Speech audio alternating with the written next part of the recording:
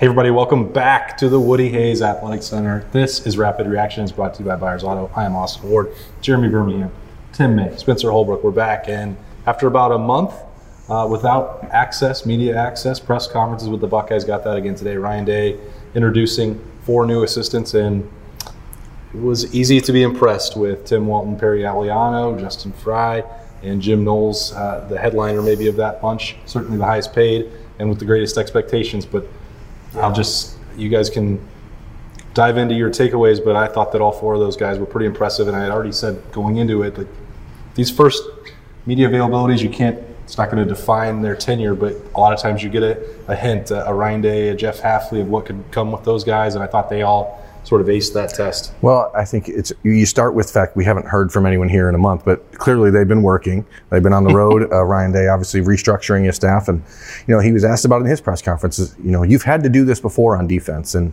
it does seem like he's doing a little bit different. And I think the idea that you have all 4 of those guys today, and we talked about it on Letterman Live already on Monday, just 4 very different guys, but they're all seemingly pretty well aligned.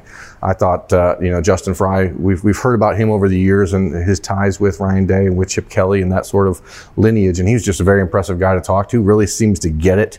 And I think that sometimes, just being a Midwest guy at Ohio State, it kind of has a different vibe, and I kind of got that with Justin Fry. He seemed to really feel like comfortable, and that's a big first step for me.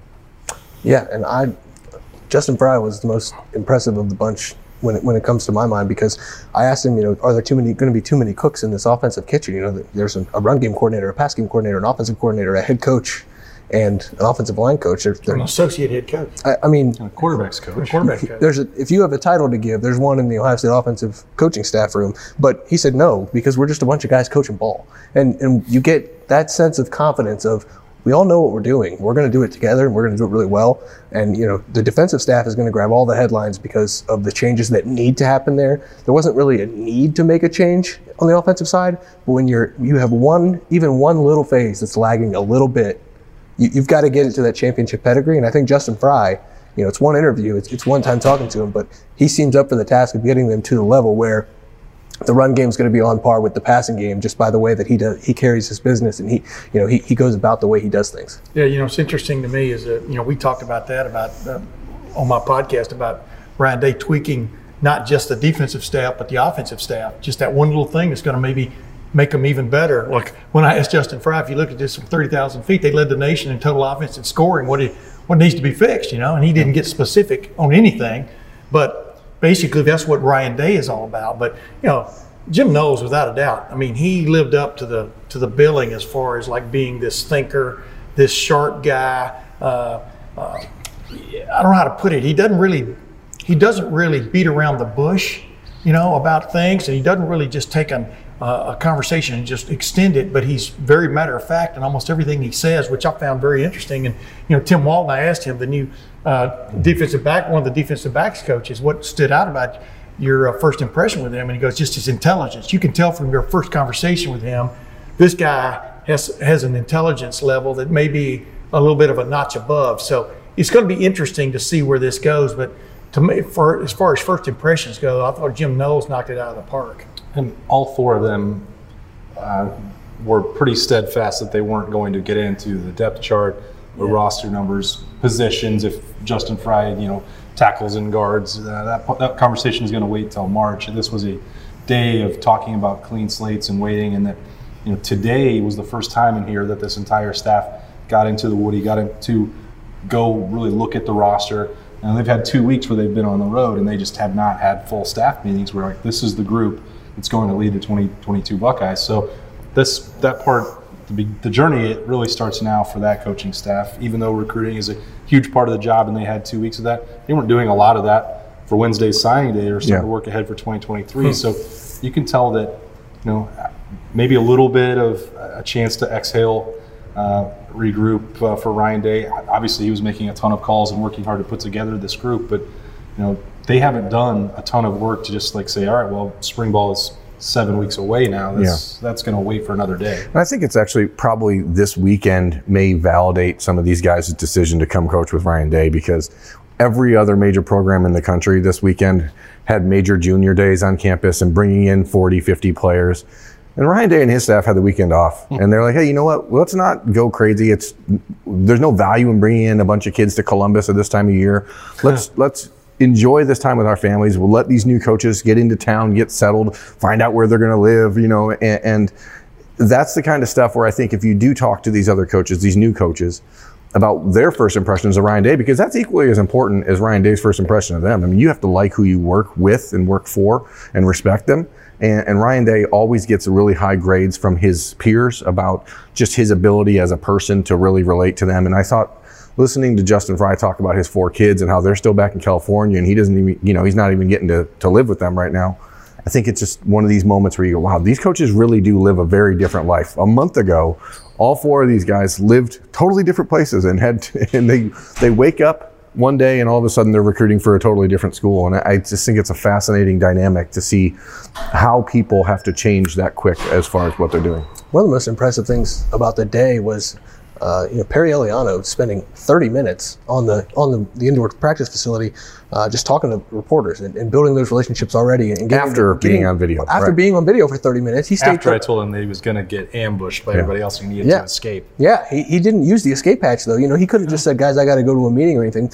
But instead, he decided. Early. Hey, it's early. Yeah, he'll learn. he decided to chat with everybody, and that doesn't mean a lot to a lot of people. But I asked him. I said, why? And he said, because, it's about building relationships, not just with players, but, I want to get to know you guys too. And I've heard that from people who covered him at Cincinnati, that he was about that, and he backed it up today. And not every coach is willing to do that. And he's got to be personable with everybody. He doesn't really have to be personable with us. He just has to answer our questions.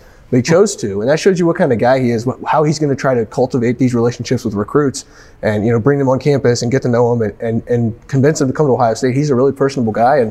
And just from a human side of things, that's what you like to see in a coaching staff that's going to have to convince 17 and 18-year-old kids to join this program. Yeah, it's funny. I walked up to him and I said, I introduced myself. I said, by the way, you and I are probably the only 2 guys in this room right here, this big Woody Hayes Athletic Center, who hung out in Lufkin for a while because he went to school in Nacogdoches, Texas.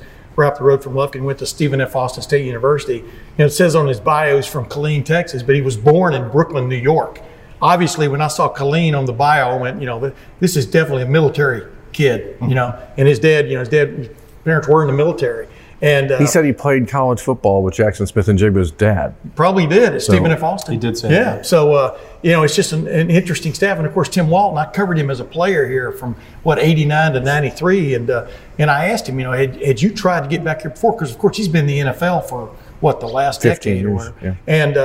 Yeah. And he said, yeah, kind of like hinted that maybe he did try to get back here at one point or another, but things weren't really right at that point. But, when Ryan Day called him, sometimes things are they come together. He's on a staff down there at Jacksonville. Let's face it, this was not been the best last couple of years at Jacksonville. Mm-hmm. And I think he was looking for a little bit of a fresh start, and he's getting a fresh start. And as he said, he used to practice in that facility there he's standing in, the Woody Hayes Athletic Center. And it's a little different than it was in 1993. Well, no, the indoor field is, except it's not AstroTurf now. It's whatever the turf they got in there. But it's still pretty much the same. But you're right. The rest of this, I asked him, basically they didn't have a water wall back then, and he laughed, But yeah, it's just, to me, it's an interesting collection of guys because they've all been around, And Jim Knowles has been a head coach before, so he understands what's expected from his position as a defensive coordinator and an assistant coach, and understands it well. But man, I'm telling you, that guy impresses me because you just know he's thinking. But his thinking is, to put it simply, is to make it simple for the guys on defense to be very multiple, to be very creative on defense in a simple kind of way. And I'm very interested to see where this goes. Well, and that's the important part, Tim, is that we can't make any definitive evaluations about how much success they will or won't have with this team. But, I think the way they handled today and the question that I had, what were we going to learn and what were we going to take out of it? Do you understand the pressure? Jim Knowles hasn't dealt with that at Duke, didn't deal with that at Oklahoma State. Obviously, he is a high achiever, and Perry Eliano and Tim Walton were saying the same things, that yes, the pressure is a privilege and they can throw out cliches, but to walk into the room, to be tasked with The national championship is what you are supposed to provide, and that's the goal here. That's the standard. And the defense is what is viewed as what kept Ohio State from reaching that. Yeah. That's a tremendous amount of burden. Now, they're going to be well compensated, and they were brought in for a reason to do that.